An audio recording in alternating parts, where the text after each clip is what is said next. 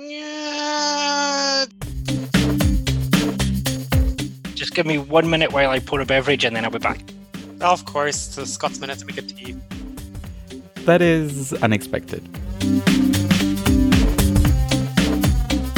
Are you sitting next to the dishwasher? Yeah, I am fully domesticated, you know. On the islands. I'm in Ireland, yeah, on the west coast. Fellow Celt, good.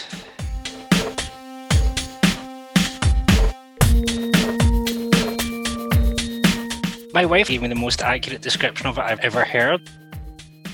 She said to me, so it's basically you three guys and a guest talking for a while and ending with loads of puns. Yeah, pretty much. That's going to end up on the cutting room floor. I don't know. Yeah, and I was really surprised that I'm doing the introduction in the first place. I was like, what? All right. Hello, you are listening to Troublesome Interps, the interpreting podcast where no topic is too risky, no discussion is too scary, and almost no pun is too groan-worthy. Now, I'm Alexander Gansmeyer, and with me here in our virtual studio, we have our usual motley crew of multilingual maestros. First up, he's responsible for at least a third of the puns and a good number of the long stories. It's our resident non-medical doctor, Jonathan Downey. How are you, Jonathan? I'm doing very, very well. It doesn't seem that long since we recorded the last time. The time just flies in. It does. Time flies when you're having fun. Yeah. So every recording session is like 5 minutes. The last time we did a podcast recording, the UK actually had a stable government. It was not that long ago, Jonathan. I'm totally cutting this out. It's not staying in. Come on, it's funny. Oh my goodness. All right. And of course, you already heard him. We also have with us the most popular interpreting podcaster in Skeek, Alexander Drexel. Hi, Alex.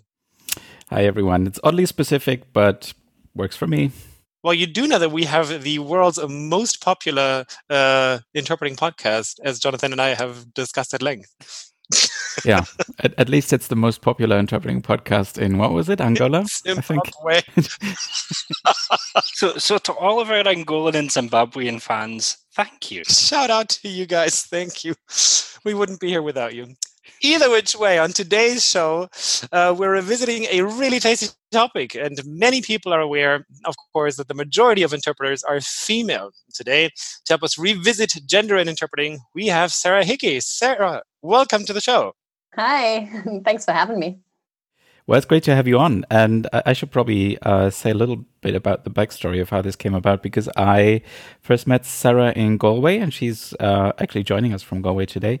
And if you don't know, Galway has a university that trains conference interpreters. And correct me, Sarah, if I'm wrong, but it's the only university that trains conference interpreters for Irish. Is that correct? Yes, that's correct. Yes. So that's the National University of Galway, and I had the pleasure of going there a couple of times to provide what we call pedagogical assistance. Not that they need it, but sometimes it's nice to get a different face saying the same things that the trainers always say, and then sometimes it has a different impact, and sometimes it doesn't, I guess. So so that's where I met Sarah. And before we get into the tasty topic, as we said, why don't you tell us just a little bit about your background, Sarah? Because you told us that you didn't start out your career as an interpreter. You did something else before, didn't you? Yes, I actually started as a radio reporter in Germany. So I'm from Germany, and I started just working for the local radio station. I wanted to be a journalist and did an internship and then continued as a freelancer for years until I moved to Ireland, actually. And can you tell us which radio station you worked for, or is that something you'd rather keep private? No, it's fine. It's from my hometown in Oberhausen. So it was Radio Oberhausen and Radio Mülheim. They still are one team, and they do two radio stations. Cool. Yeah. So I don't know how you made the switch then from journalism, but to interpreting, but I think it works quite well because at least unless you're like a specialized journalist for economics, you have to cover all kinds of topics. I mean, just the way interpreters do. So I suppose it's almost a natural fit, or not a big change, maybe. Yeah, it definitely worked really well because obviously for interpreting, you need to constantly dig into new topics and know how to do research efficiently. And in journalism, you really need to do the same and really quickly as well. I remember we had 2 deadlines a day. So you really needed to work quickly. Yeah. That's funny because when I was at high school, my career choices were between being a journalist, an interpreter, and a minister. So I did my work experience with a journalist, and they just got me to do all of their filing. And me and admin just don't get on. So that turned me off journalism forever, sadly. Well, in radio, we were basically being told, look, if you don't deliver anything, there'll be nothing on the radio. So that was that. Nice. And that's not good. That's pretty fun. Plus, you can just make stuff up. Sorry, did I say that out loud? No, but definitely there were days where I did not have the time to go to the bathroom or eat lunch, let's just say. Yeah, that can happen. But you get quicker at it, and you learn a lot. So no regrets.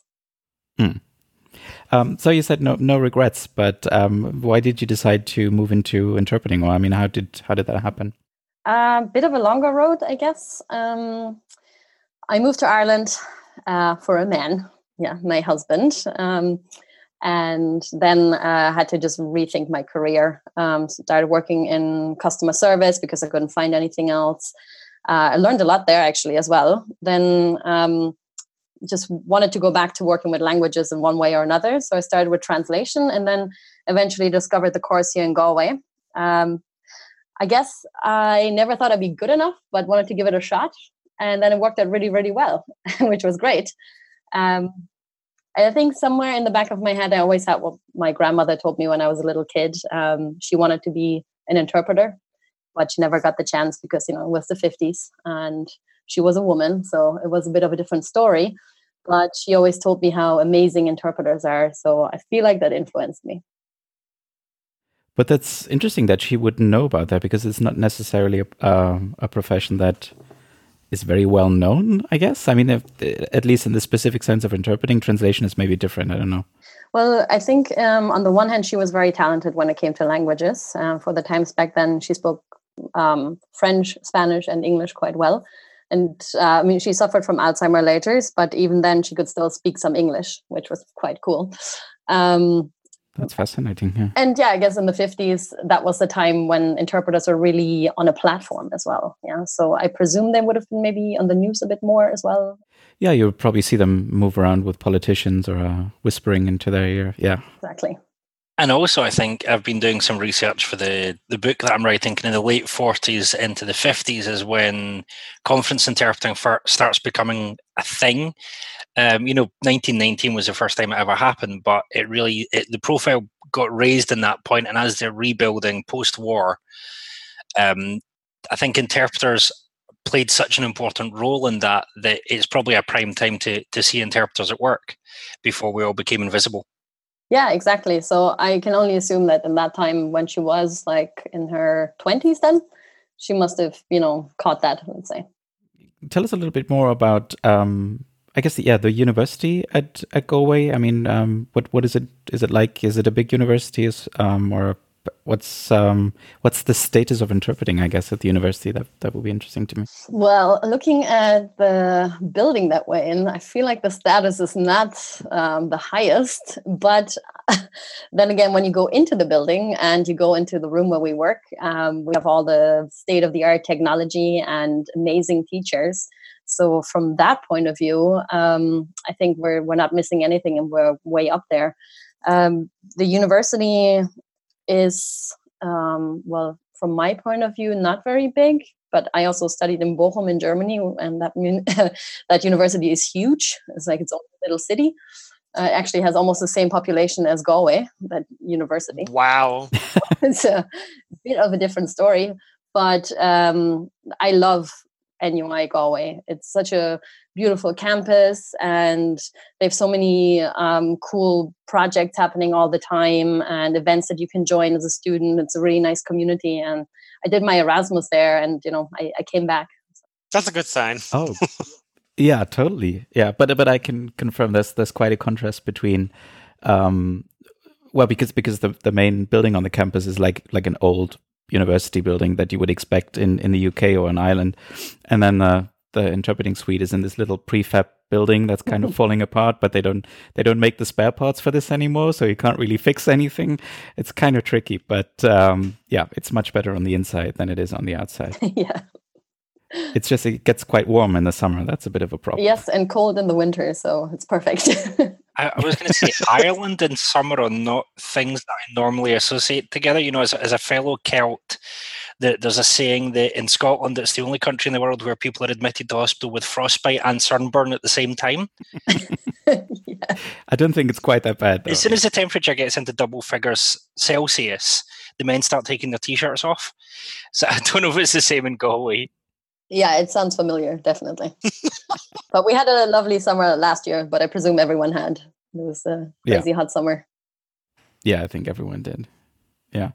But just to finish talking about Galway, you because you don't have Irish, so obviously they provide other language combinations as well, right?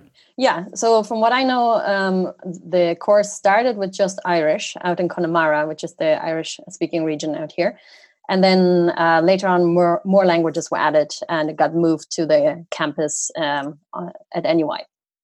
So now we have, in my year, we had German, Spanish, French, and Italian as well. That's really big. That's a lot of languages. Yeah, there were 16 in our class, but I think usually it's only 12. So our class was a little bit bigger. And for German, in one course, there were only 2 of us, and in the other direction, there were 3 of us, which I loved, though, because we got so much more feedback from our teachers. We got so much more out of our money, let's say. More bang for your buck. Yeah, it was fantastic. So you did the BA in German and English at Bochum University? Yes. And I don't know how that works these days, but do you have some kind of research work, like a paper at the end of the BA as well? Yes, I did a study on audience-directed speech in children. So I really got into linguistics. When I started my studies, I thought I was going to hate linguistics. It sounded really boring. And then I got into it and finished all my exams in linguistics and did my thesis in linguistics, and I still love it. So basically, the way we talk, we change the way we talk depending on who we're talking to. If it's a child or an adult, a doctor, or a soccer player. And I just wanted to... That was a very specific example.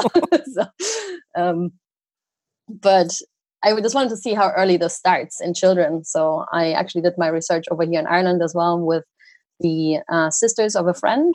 The one had only just started speaking, the other was really small, and the other was like maybe 5 or a little younger. I can't quite remember. But basically, I wanted to see if this 5-year-old already changed the way she spoke when she spoke to us, adults, or to her little sister. And she actually did use baby talk, talking to her even smaller sister, and tried to adapt more to our way of speaking as adults when she spoke to us. So it was only a 20-page paper, but I did a tiny bit of a research project. I didn't really need to, but I've always liked doing my own research. Look at Jonathan. You just made him very happy. It's just fun. I was just thinking, we have 4 kids. You can definitely tell who they're speaking to by what they say. So this is the interesting thing, is like, you get people training in linguistics, and all they really want to do is play with other people's kids. Yeah, I heard that linguists make the worst parents because they just observe their children. Well, the other one is that there's a running joke that people go into sociolinguistics just so that they can do research in pubs. Yeah, I did do some of that in the pub, actually. Audience directed speech in a pub. And there are a couple of nice pubs in Galway. So loads, yeah. It's Ireland. It's the only. Usually pubs are named after towns, and Ireland towns are named after pubs. Like that. So before we dive into the actual topic of your master's thesis, then we should probably point out that I think, we've covered this topic before in a double episode, actually, with Camille Collard. Was it last year or even 2 years ago already? I'm not quite sure. I think it feels like it's been a while. It was last year. Was it last year? Okay. I believe so. Anyway, it's been one of the former episodes. And I think in that episode, we mentioned the research from another Galway student, which was Rachel Ryan. Yep.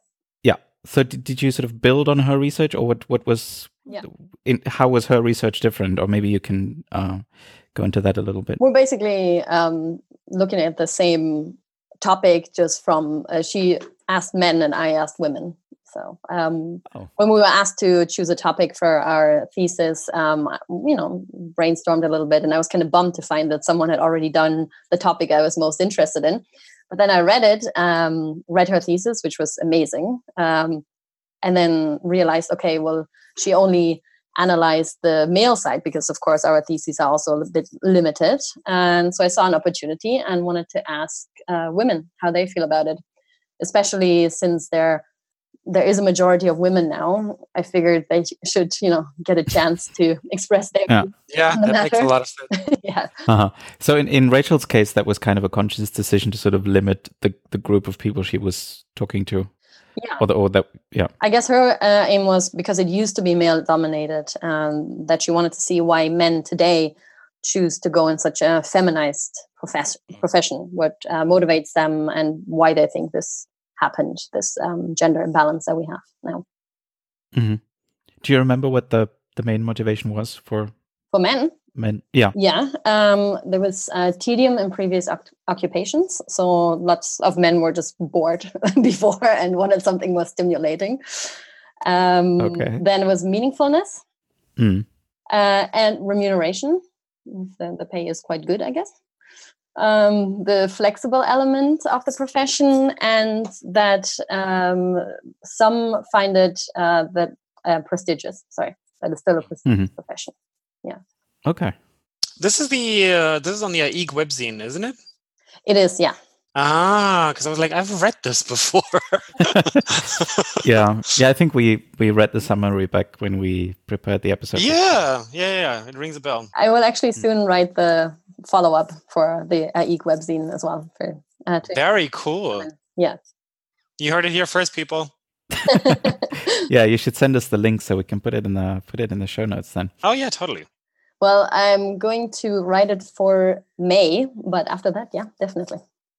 And so, I mean, this is interesting because the way that she was talking about it there, the kind of flexibility and meaningfulness, I'm pretty sure that other studies of work have actually said that those are typically associated with things that women look for in a job.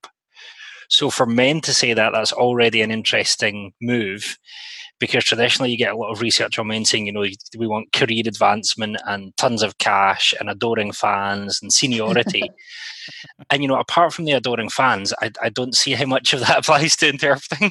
Well, actually, this comes up a little bit as well, that at least in the study that I did, women have said that they feel like men are usually looking for more of a stable career, and a career where they can be visible and, like the center of attention, let's say. I don't recognize I don't know if that's true. But, yeah. So, I agree that is, what seems to be the consensus. But maybe for the few men that go into this profession, this is attractive. I don't know. How do you guys feel about it? Is this the moment where you sort of self-examine? Maybe. Can we just make this clear? We're a group of male podcasters who get 2,500 people to listen to us an episode, and all three of us like to speak in public. Okay, I think we better admit defeat. Yeah. So what? When you looked at women, you were saying you kind of did the kind of female side of her study. Did you see similar women talking about similar aspects in your study, or did they come up with something completely different? Not really, because what I found interesting is that men and women seem to be motivated by similar aspects when it comes to this profession, but had different views on why the feminization happened. So women were also motivated by the stimulation of the job, for example. Yeah, that's just thrilling and gives you a bit of an adrenaline rush, and that there's continuous learning, that it's meaningful because you're helping other people, and that it's an important job, and therefore also has a certain prestige in that sense, even though they didn't fully call it prestigious, but just that there is some prestige in the meaningfulness of the profession. It was all about women wanting to use language as a tangible skill as well. Yeah. So this was something that the men had mentioned before, that women apparently have superior ability when it comes to languages. And women, by the way, don't agree with that. They think that's a gender stereotype, but they express a passion for languages, and that they wanted to use them actively rather than just, be pushed towards teaching, for example, or other jobs that they would find more stagnant, like translation as well. Right. This might be controversial. Well, I'm a translator as well, and I like translation, but I love interpreting. I'm just waiting for 150 perfectly written letters of complaint from translators to hit our email address. And then what we do is we really annoy them by having an argument with them on the Oxford comma. Yeah. Oh, God. Just real quick, Sarah, because you mentioned this, that women complained that this was a stereotype, that women are better at languages. So did you happen to look at whether there's any research that would have confirmed this?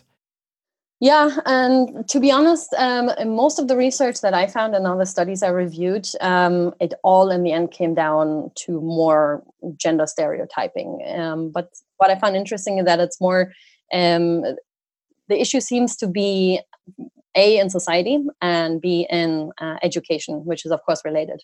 Because if you keep telling girls from an early age, oh, you're really good at languages, but you're bad at math, and then they all go into that direction.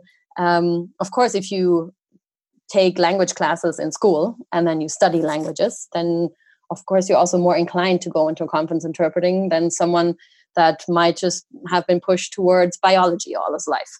So I guess my teachers must have done something wrong, because I was the only guy in a class because we had this sort of language specialization at the school that I went to, and we had only one class that took the language specialization. Everybody else was in science. So yeah. So anyway. But I think as well, I know there's limited neurological research on kind of sex differences in the brain, and there's some slight evidence I remember reading that women tend to be better at kind of the bilateral interhemispheric stuff. But I mean, even still, it's with brain plasticity, it could easily just be that someone's learned it. I mean, I was reading today about how sugar changes the chemistry of your brain, and thinking, is there anything that we can't change in our brains? It's going to let's just take everything. And what I found interesting in some of the studies I reviewed about, occupations and gender associated with that, is that it's actually a lot more fluid than we think. There have been loads of professions that have changed their gender over time. And then every time people would start to associate certain attributes that come with that gender with that job. Just to give you an example, I'd written some down as well. So I don't know if you knew this, but secretary and flight attendant used to be, that used to be male jobs. Nowadays, typical female jobs. I did not know that. Then book editing used to be both attractive to men and women, basically until big conglomerates came in and offered better jobs to men. So, and they took some of the autonomy away as well. So then men had the opportunity to progress, but women did not. For them, book editing remained an attractive profession. And so book editing became feminized. Or that is super. Yeah, I thought so too. Or I may know this from one or two movies, but did you know that computer programming was done by women initially? Yeah, mostly. It was dominated by women, I think, in the beginning. Yeah, and it basically only changed once the importance of the computer rose, and then suddenly it was associated with masculinity and rationality, and now it's a male-dominated field. Does anyone know why interpreting feminized? Because certainly my impression is that, the kind of International Labour Organization interpreters, and certainly the early Nuremberg interpreters, were male-dominated because they basically recruited from, I guess, diplomatic corps, and now we've gone to feminization. When did that happen, and does anyone know why? But there were quite a few women among the Nuremberg crowd, at least. No, actually. So, out of 32, I think, that were profiled, there were only 6 women. That was part of my thesis as well. It was basically part of both what Rachel Ryan and I did, was to look like, why did the shift occur? And it's not like there is a clear answer, just to state that up front. But so people there are the few hypothesized reasons, and one is also the introduction of simultaneous interpreting.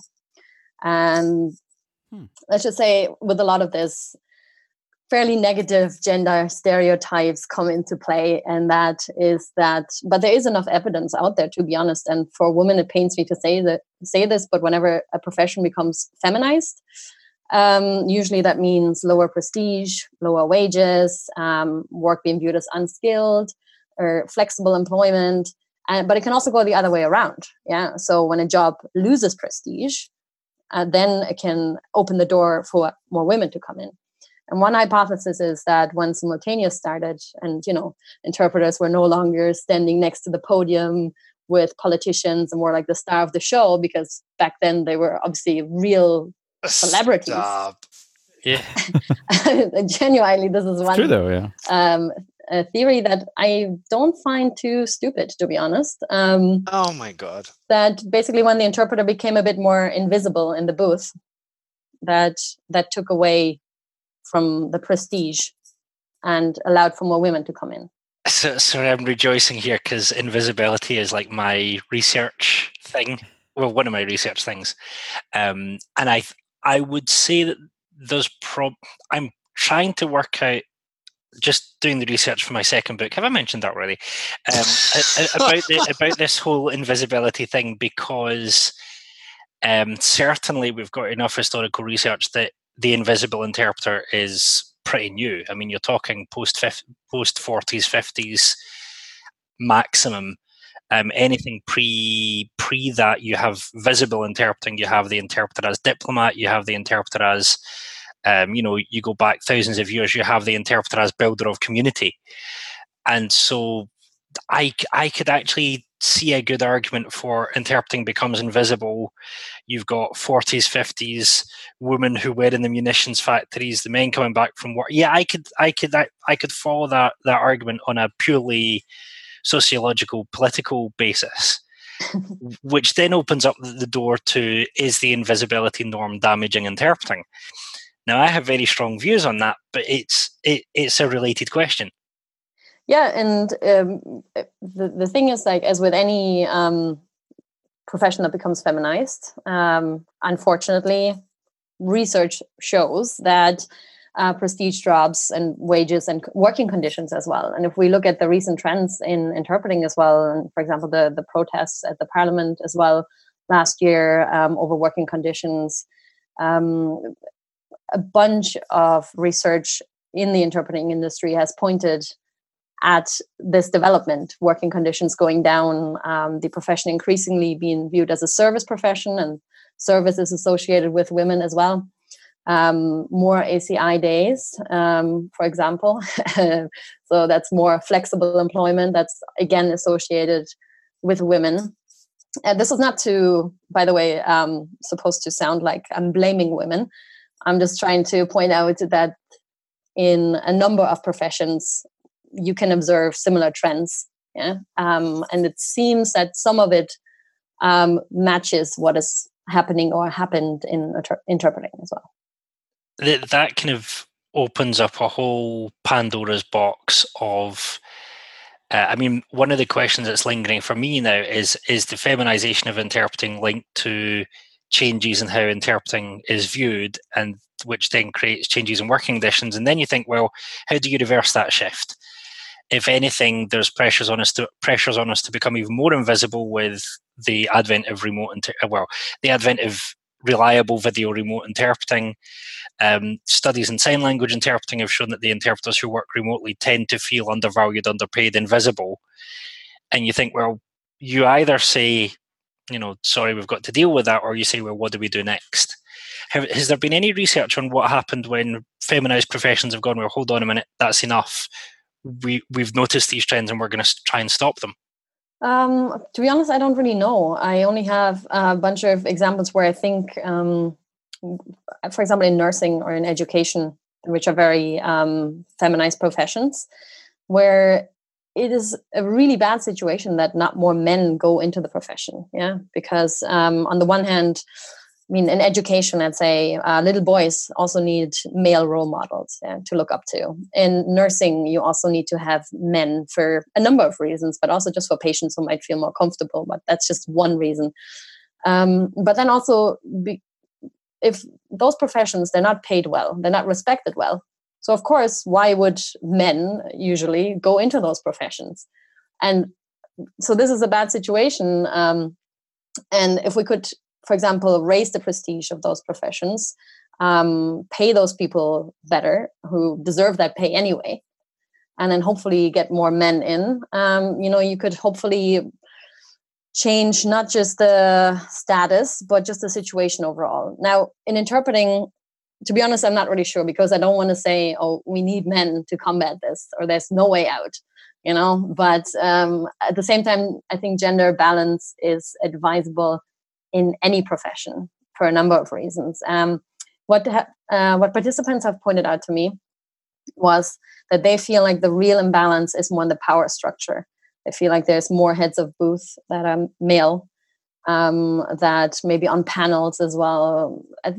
They said like in the last years, things have started to change, but that for a while, some would go to conferences and the whole panel would all be men and the whole room would all be women. And that's just that's just ridiculous. The all-male podcast. she says to the Mano podcast. Totally a mental cast, yeah. But Jonathan, do I remember correctly? You just recently wrote something about conferences and women on interpreting conferences. So basically, it was in response to my one of my big sisters is an experimental nuclear physicist. So when I saw the blatant foul... He casually mentions. Casually mentions. Yeah, whatever. Yeah. And here we thought Jonathan was a smart cookie in the Downey family.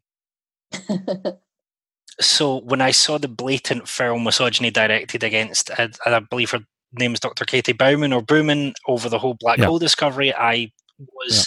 On the one hand, I'd never seen it before. So in interpreting studies, the vast majority of our researchers are female. If you go to conferences, you're likely to get at least a majority of plenary speakers being female. The head of SCEIC's female. I'm used to being in an environment where it roughly gender balanced, and even in terms of prestige, I don't know so much about heads of booths. I'm a freelancer, but I've had most of the conferences that I've done in my entire career, I've been the only male interpreter there. I'm used, and you go to translation interpreting conferences, the audience is usually slightly more female than male. On stage, if you go to BP conference or TLC, well, not as much TLC, but BP conference and many of the others, the majority of the speakers are female as well. And so I'd never come across the depths of misogyny that was directed at her. And I was like, well, this is so unusual, because as far as I'm aware, now I could be wrong, and Sarah, please correct me if I'm wrong, I don't think that kind of meanness really exists in interpreting, possibly because it's majority female. And so, any misogynistic man in interpreting would be out on his backside within a couple of hours, quite rightly so. Well, not if he's the one in power. But no, but I mean, not to say that there aren't any misogynists. I don't know, to be honest, because well, first of all, you said that the majority of researchers in the field are female. As far as I'm aware, in interpreting studies. Can you name any? What, in interpreting studies? Yeah, a female one that's well known. There's Jemina Napier. There is Denisa Seleskovich, one of the, and Marianne Lederer, the people of interpreting studies. Sylvia Kalina. Okay, cool. That's good, because some of the women have also said that, like, the big names in interpreting, that they're still male as well. Well, yeah. There's certainly one big male name in interpreting. But, I mean, you also get people like, sadly, Denitsa and Miriam Schlesinger, who have passed away. But I would say when you look at, who's made the mark on interpreting studies theory, you have to name, Miriam Schlesinger, Marianne Lederer, Denitsa Seleskovich. And I was at a prize giving last year in Paris. And, it had previous presidents of IEC, and it was roughly gender balanced. And, you could see almost by age how things have changed over time. And certainly the kind of the people who I would expect to see quoted, there's at least as many females as males. I mean, you do have prominent men like Francois Hacker, Daniel Gilles, I was just going to say, those are the two really big names. No? Yeah. But then, I when I did my master's, I was desperate to meet Miriam Schlesinger and just sadly never got the chance. I did get to meet Marianne Lederer and was absolutely in awe of her contribution to the field. And Christiana Nord, who's really a translation studies person, but we'll let her off.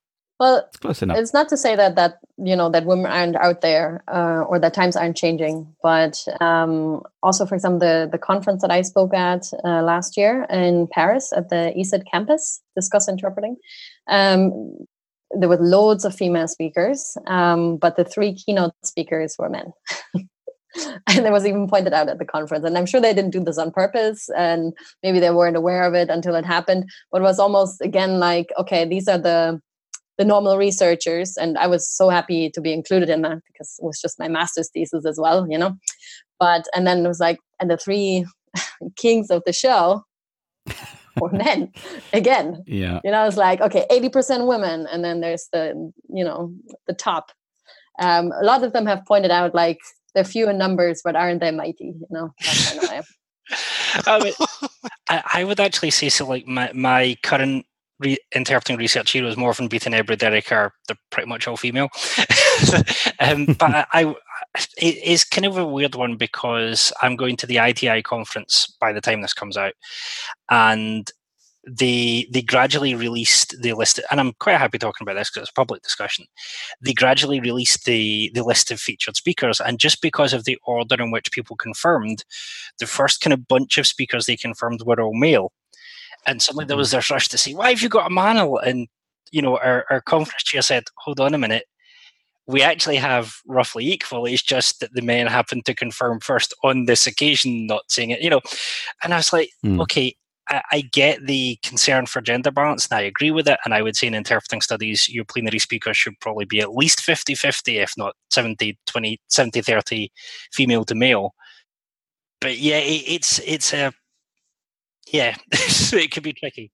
No, I agree that, we also shouldn't overreact. We shouldn't immediately assume some kind of malintent here, or male intent. Oh, male intent, yeah. Nice. See what you did there, Jonathan.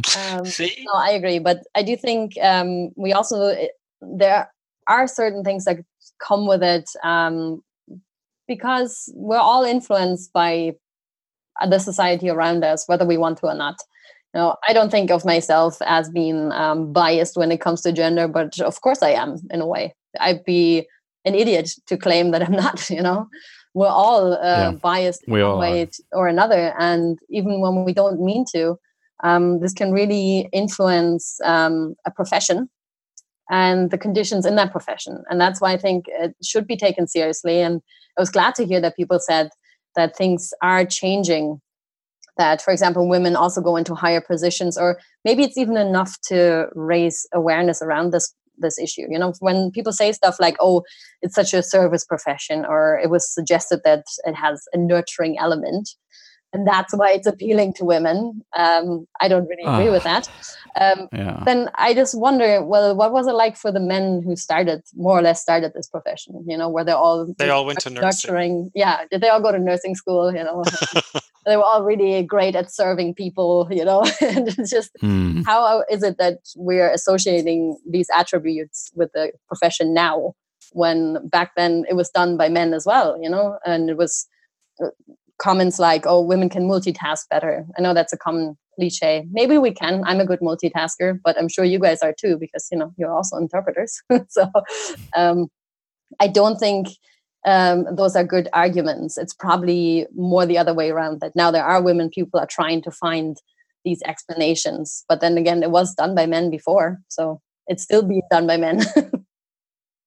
I think we have quite a few interpreting students or aspiring interpreters listening to the podcast. So I'm wondering if you could explain just a little bit how you, I think you've told us a little bit about why the topic was interesting to you, but maybe tell us a little bit about how you approached the whole thesis. I mean, you don't have to go into too much detail, but just what's the approach? Because I think that could be interesting, and it's interesting to me because I'm not really an academic, so I'd be interested in your approach and how you went about writing the thesis and doing the research.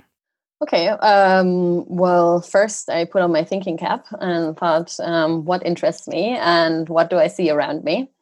And then I was lucky enough to find Rachel's study, and it just really opened the topic up for me.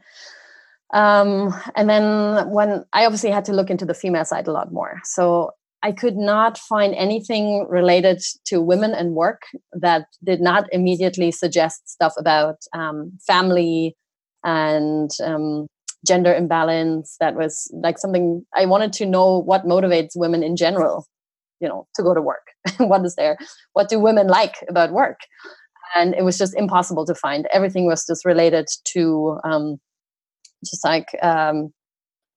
being suppressed and that side of things, or women and family, how do they make it work? Also, not one study that asked that about men, by the way. Yeah. How do men make it work? But but then I took a lot from that. It was telling in itself. And then I just researched more into that field, what was associated commonly with work and women. How else did I go about? Just research in general about the development in conference interpreting, where it started out and what route it took. Found a little bit about the topic directly, but very, very little. And then tried to mash it all together into something coherent and published a survey. Because I wanted to just gather data on it. I didn't want to just... I wanted it to be solid, and I got 161 valid responses to my survey from around the world. So I think that's pretty good. Yeah. Oh, wow. Yeah. Yeah. So are we talking kind of multi-choice or free text responses or kind of Likert scales or? Yeah, a lot of the Likert scale, but not only. So I took some from Rachel's research because I wanted to see, do women have the same motivations? How do they feel about those? And also, how do women feel about what men suggested, what draws women to the profession? Yeah, actually, one thing I found really interesting, if you don't mind, men said that they think the flexible element attracts women because it allows them to combine work and family. And women completely disagreed with that side because they're like, the volatility of income and the constant travel actually makes it really difficult to combine work and family in this profession. So, no. And also, I thought it was interesting that they said, the flexible element is probably not encouraging for men when it comes to their profession because they want it to be stable, and also it's not encouraging for men in combination with family, but for women, like men assumed the opposite, if that makes sense. Yes? Yeah. I thought that was quite interesting. That again, we're looking at the same factor and people assume different things with the different genders for the same profession. Anyway, so I did the survey, got a lot of great responses, and at the end I had a little comment field and I got so many comments, which was amazing and so much work. Yeah. Free text comments, yay. And then I followed up the survey with 4 interviews. Yeah.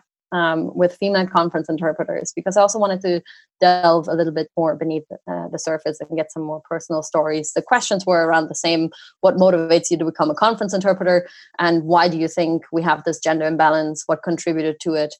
But I got so much more out of the interviews as well. Like the survey was great to have some data and really be able to go, okay, so and so many % feel that way, and they come from around the world. So there's definitely something to it. And then the interviews offered so much more insights. I like doing it that way anyway, I think, to just have some data you can refer to, but then also get some personal stories because they're important, I think. I think this is actually a traditional thing. It's becoming traditional in interpreting studies that we like our surveys with numbers. Yeah. I'm a survey methods geek. We like our surveys with numbers, and we like bar charts, and then we go, oh, hold on a minute, but what does that mean? And that's kind of a very typical interpreting studies method of, hold on a minute, right. But it's interesting because 176, I think you said, that's kind of on par with some of the biggest surveys that have really ever been done in interpreting studies. Says something about our field. It was 161, but 161, it was close. Yeah. And Rachel got even more. I think she got more than 200. So yeah. If she got more than 200, she basically got all of the male confidence interpreters. All of them, yes. They get very excited. all of them, and all of their sons filling it in behind. Yeah.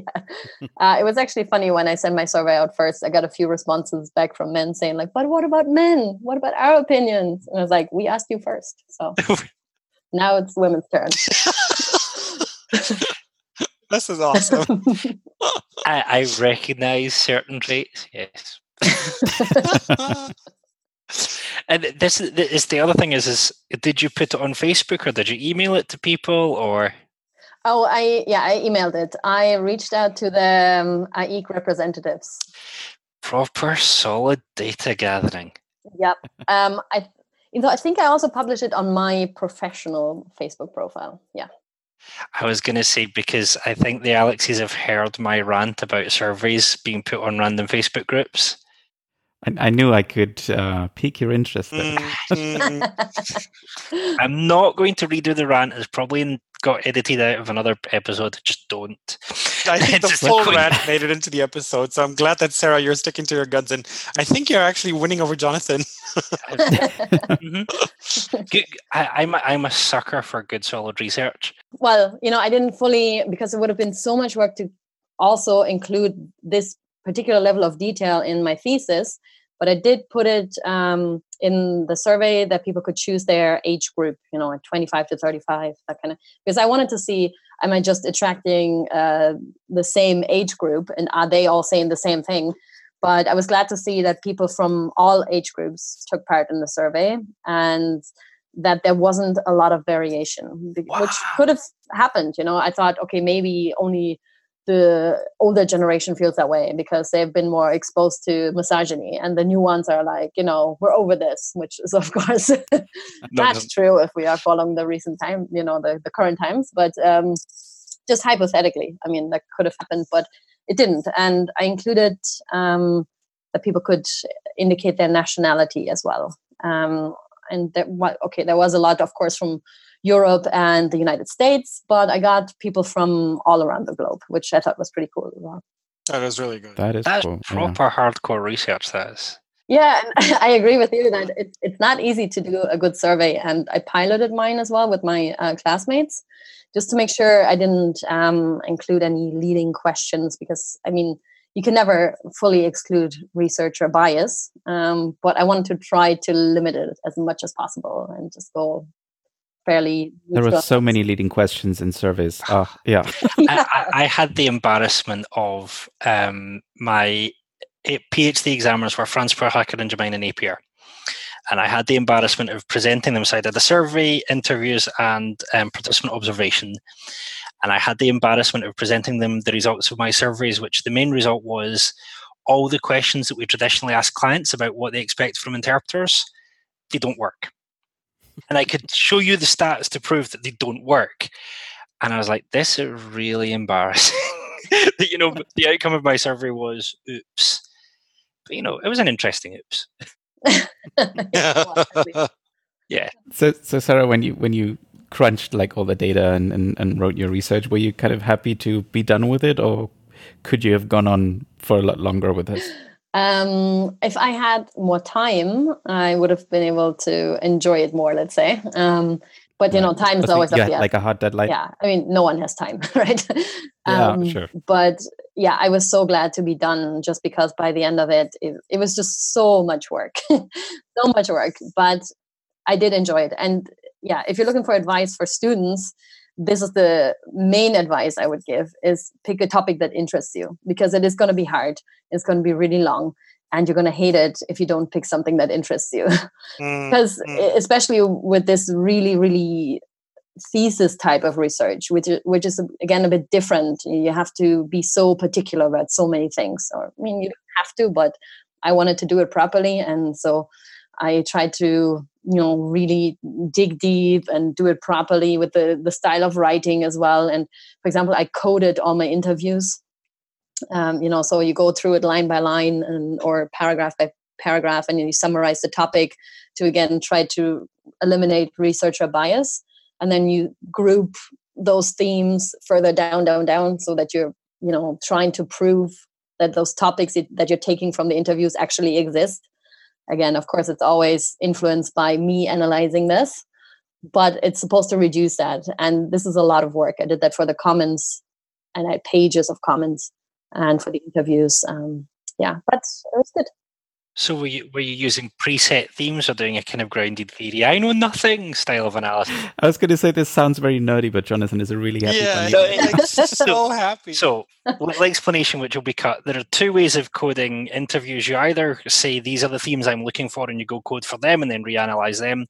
So how is this different from just transcribing? So you transcribe your interview. Oh yeah, you transcribe first. I did that too. Then if you're a proper researcher, you have expensive software. I just used the highlight feature in Microsoft Word and made my own coded highlight colors and text colors. And you can either say, okay, this is what I'm looking at. I'm looking at these themes. I want to identify these themes, and you pull them out of all the interviews and chuck them in a big file and then reanalyze them. Or there's another style where you pretend that you know nothing and you just try to build up your coding from 0 to whatever it comes to. In reality, real life is messy, and you tend to do a mash of both. So you'll start with preset themes and you'll go, oh, but that's interesting, I'll keep that. And so I don't know, did you start and say, I'm just looking for these themes, or did you fall into the whole grounded theory, I know nothing way of doing research? Yeah, I tried to do the going in blind approach. Yeah. That is proper hardcore. Let me guess, that's the more difficult one? Yeah, for a while it's just my desk was covered in paper and notes everywhere, color coding systems. Thick books by Glasser and Strauss sitting on your desk going, I have no idea what they mean either. I tried to read, so the kind of grounded theory textbook, I guess, is by Glasser and Strauss.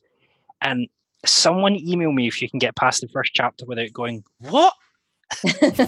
What? Nice. Yeah, they're confusing me. So what happens once you're done with, well, basically your studies, I guess? Is there one of these nice ceremonies where you throw your hat up in the air, stuff like that, and go away? Yeah, sort of. We had a lovely ceremony in November. So a good bit later, we submitted the thesis at the end of August, I think it was. And then, they get a bit of time to correct it. And then we had the ceremony in November. And it was really nice because I didn't attend my ceremony in Bochum because I literally handed in my thesis. And a week later, I was in my car and drove off to Ireland without a plan. Really smart. Yeah, cool. Yeah. I like it. And, so this time I got to do the whole ceremony, and we had to rent robes, and it was in the nice building in Galway that looks kind of like it's from Harry Potter. Yeah. And so we really looked like students from Harry Potter, I thought. Yeah, and the whole thing was web streamed. Yeah. Yeah. I'm not used to this. It was 300, or no, not 300. Loads of people in a room, and you get your 4 seconds of glory on the stage where they call you up. And you get to shake the hand, wave, and then you're out, and then you sit there for another 2 hours and clap. But it was lovely anyway. Our whole class was there. They all came back. Everyone already went back to their home countries, or most of them. But everyone came back, and Susan was there, our teacher, and a few of the other teachers, and we all had a drink together, and it was really nice. That is awesome. Sounds good. Everyone gets confused because in the UK you get hit on the head, and other people are like, why'd you get hit on the head? So what do you mean? So they have a cap, and they hit you on the head with a cap. Huh. That didn't hit us. No, we weren't hit. Oh, I've been hit on the head twice now. Irish are nice. Maybe that's you, John. They did it to everyone.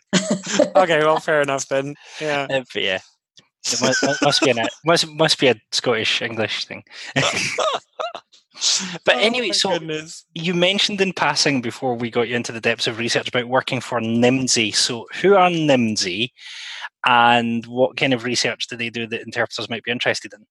At Nimdzi, we do market research for the whole language service industry. So anything to do with language services is what we cover. We analyze the current trends or advise our clients what area is it worth investing in. And it can be technology on any level. It can be translation. It can be subtitling and dubbing. And then, of course, my area, interpreting. And we do consulting. I feel like this kind of goes hand in hand with Florian from last episode from Slater.com, because this sounds kind of like the data that they would also be kind of interested in potentially. Yeah, that would definitely go in a similar direction. And that's to say, on the market, there's only really one other company that does what Nimdzi does, theoretically, but they do it a little bit more, like we do it more approachable. Yeah, Nimdzi is all about, we get you the proper research, but put it in a format that you actually want to read and that is easily accessible. Yeah. Because, no one has time. People get bored. We all access information online and we want it now. And we don't want to wait around long or dig through 10 pages of just, I don't know, more or less raw data. You want someone else to do the work for you. And, you want to be having fun reading it, but it being solid data. So do you include, because there is one of your competitors who we probably shouldn't name so that we don't get sued. One of your competitors I have had I wrote an article in a professional magazine pointing out that from my point of view as a researcher, a flaw in their methodology is that they routinely ignore freelancers. They actually point out in their reports that they ignore any entities below a certain threshold in terms of employee numbers and in terms of turnover, which is understandable given who's paying for their work. But it would be interesting, do Nimdzi have roughly the same views in terms of the data you're interested in, or do you go out and look at the trends that freelancers are seeing as well?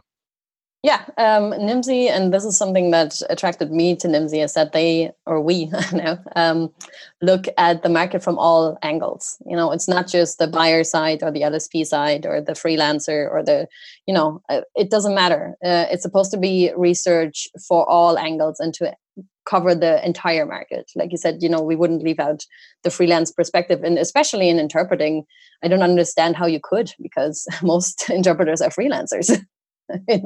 Right? I'm behaving myself in the corner here.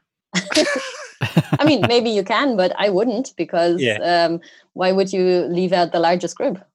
Yeah. Fair question. Absolutely. Yeah. But if I'm correct, Nimdzi is still a fairly, well, not new, but they haven't been around for that long, right? And it was founded by Renato Beninato, is that right? Yeah, it's Renato Beninato and Tucker Johnson. They're the co-founders of Nimdzi. Ah, right. And Renato, of course, is a very well-known podcaster as well. So he has, what's it called? Globally Speaking. So if you ever run out of Troublesome Terps episodes and you want to listen to other interesting stuff, I recommend listening to Globally Speaking. Totally Speaking. Totally Globally Speaking. And Renato, if you're listening to this episode since one of your members of staff is on, we could do with a collab. Yeah, exactly. We're completely mercenary at this point. But yeah, Alex, I mean, either one, doesn't matter. But you're right that Nimdzi is only about a year and a half old, but has steadily grown since and has been really successful and keeps moving forward. So. Mm-hmm. So and how does it work for you? Do you get to pick your own research topics, or is it more a collaborative approach? What is that like? Well, it's a bit of both, I guess. The way it works is I'm, of course, as a researcher and writer on the team, I'm expected to also present research topics. And so I did that just recently, came up with a list of topics that I would like to research. And then it was run past the bosses, and more or less all of it was approved. And now I have about a year's work ahead of myself to get through it. Wow. Well, step by step, it's all what I really, really love about Nimdzi. It's because it's probably still younger and smaller, or just because it's the people they hire, it's a really nice atmosphere. It's really collaborative. Of course, there's Renato and Tucker on the top, but we all get together once a week to discuss our ideas or what we've been up to, and you can approach anyone anytime, and they want your input as well. Of course, they are my superiors, but they want to hear from me as well. So it's not like a top-down approach. It's quite the opposite. They want to push us as well to get out there and do the work and develop and be challenged and produce some good work.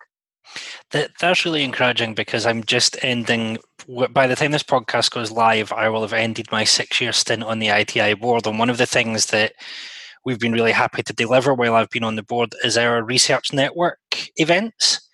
So ITI is deliberately trying to bring together researchers in interpreting from especially the UK, but from all over the world, to try and build more of a collection of really practical hands-on research, and to see NIMSY kind of take the freelancer perspective seriously, and to know that they've got a serious researcher on the team, actually is really encouraging for us, because it means that we're not the only people kind of shouting about practical research. We know there are other associations doing it, but to have a company saying this is what we want to be doing is incredibly encouraging, incredibly forward-looking, and it gives me hope.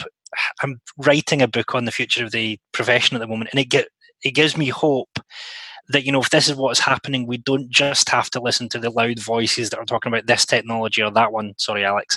But, we can start to build our own knowledge as well. I mean, technology is good in its place, but we can start to build our own knowledge base that's not necessarily controlled by organizations that have their own inherent biases, whether we like it or not. Well, I was actually just recently at Gala. Do you know the conference? In Munich. Yes, I was sent there in my first month at NIMSY already, so they seem to have a lot of confidence in me.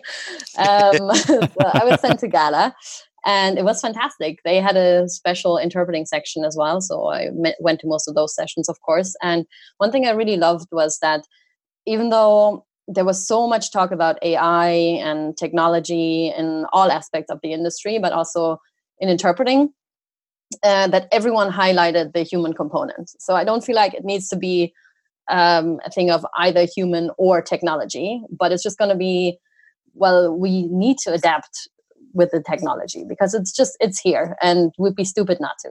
Technology is not going anywhere. If history has taught us anything, it's always moving forward. But the one thing, there are certain elements that cannot be replaced by technology, or at least not in the near future, maybe never. And that is just certain human judgment, nuances, empathy. I forgot the whole list, but it was highlighted in so many talks, and I feel like I couldn't agree more. So if anything, the interpreting market keeps growing. It's such a big field, and we at NIMSY also agree that it's been that it is an area that has been not fully ignored, but not been giving as much attention. And we would like to change that because it's an important area and it is growing. So, there's enough reason to.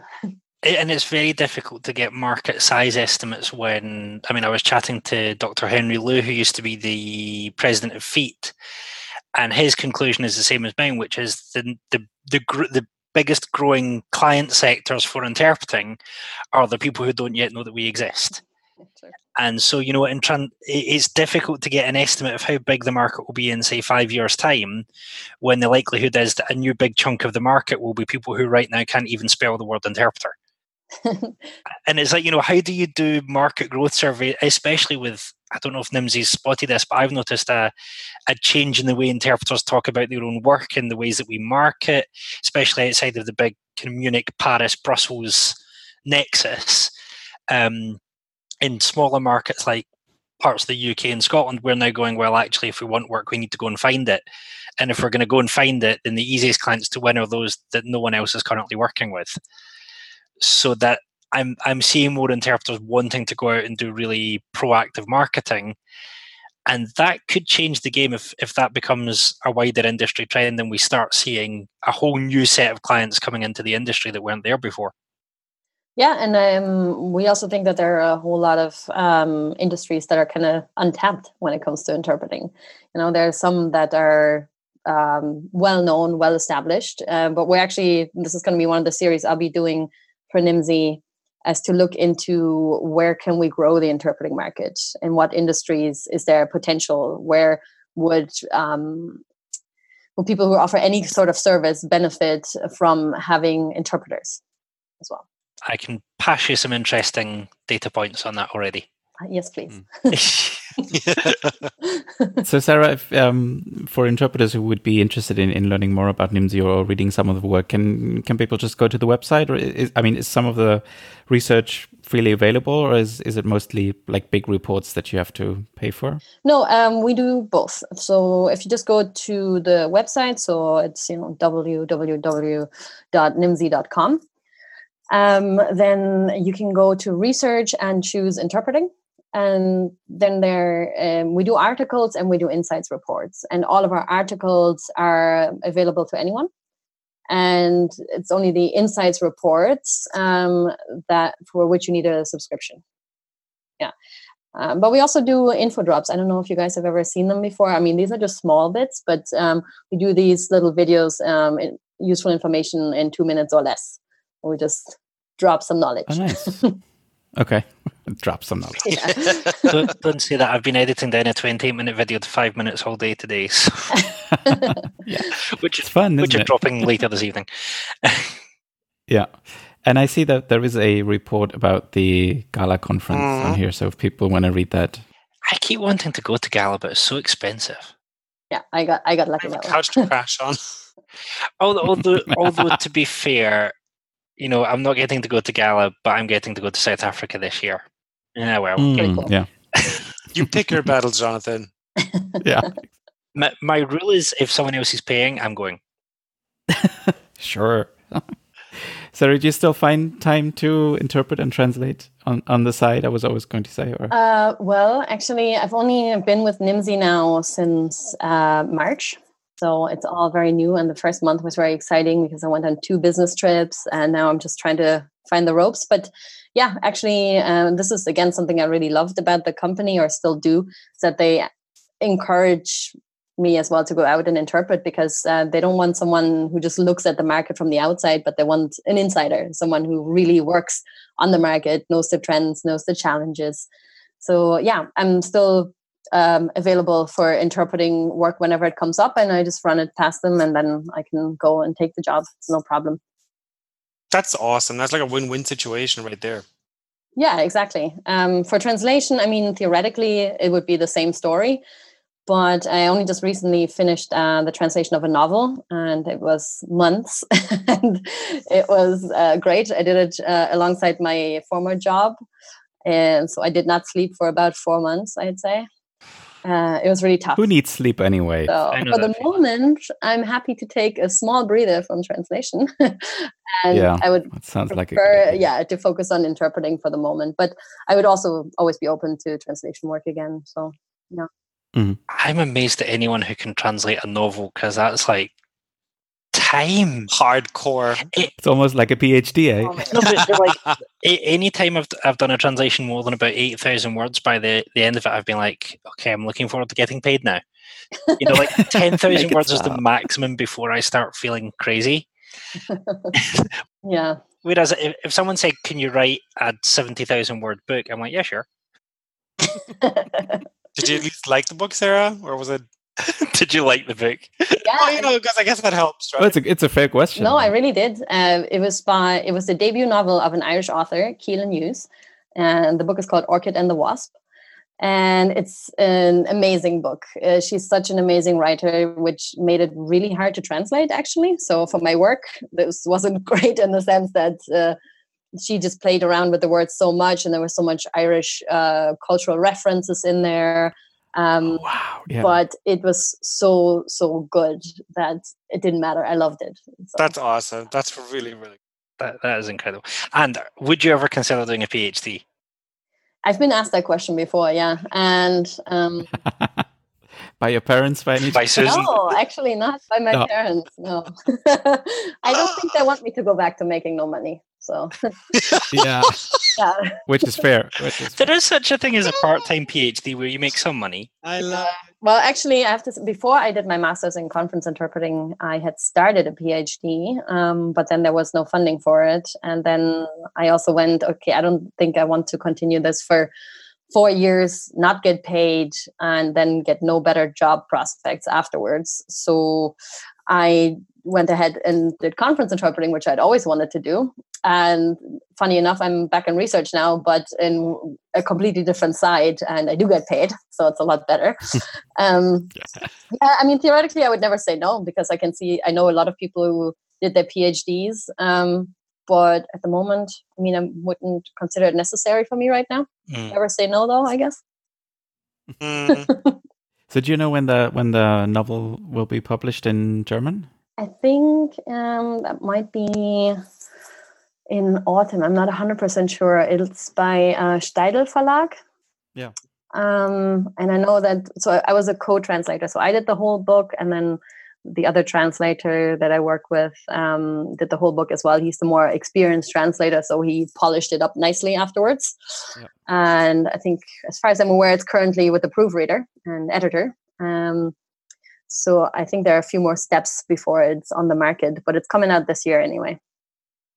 But it's pretty nice because it's the publishing house of Günter Grass, isn't it? Steidl, I think. You know more than me. So good company you're in. But we should probably have you on again on the podcast to talk about. I mean, translation is really not our field, but it would be interesting to talk about the translation process. Yeah, when you win the Booker Prize, it will be a bit harder to get you on, but I'm sure we'll. I'll always be available for you guys. Oh, and on this happy note, I won't forget about you when I'm famous.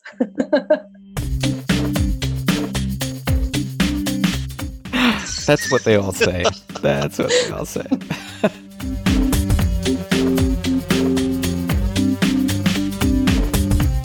So I actually had the pleasure of meeting the author whose book I translated just last week at the Literature Festival here in Galway. And first of all, yeah, she also said in one of her talks that most writers more or less make minimum wage. But yeah, then I got to meet her afterwards, which was amazing. And to my surprise, she was just as excited to meet me as I was to meet her, because she'd never met her translators before. So it's really cool. She suggests that maybe we do something together in when the German book is out, because she's actually from Galway. Yeah, because what Keelan told me as well, she said that translators are the best readers because they read your book so in depth and question things and like, how did she mean this and how do I convey this? Because, it's like, yeah. I'm gonna chill out on the couch. Get out, I'm leaving.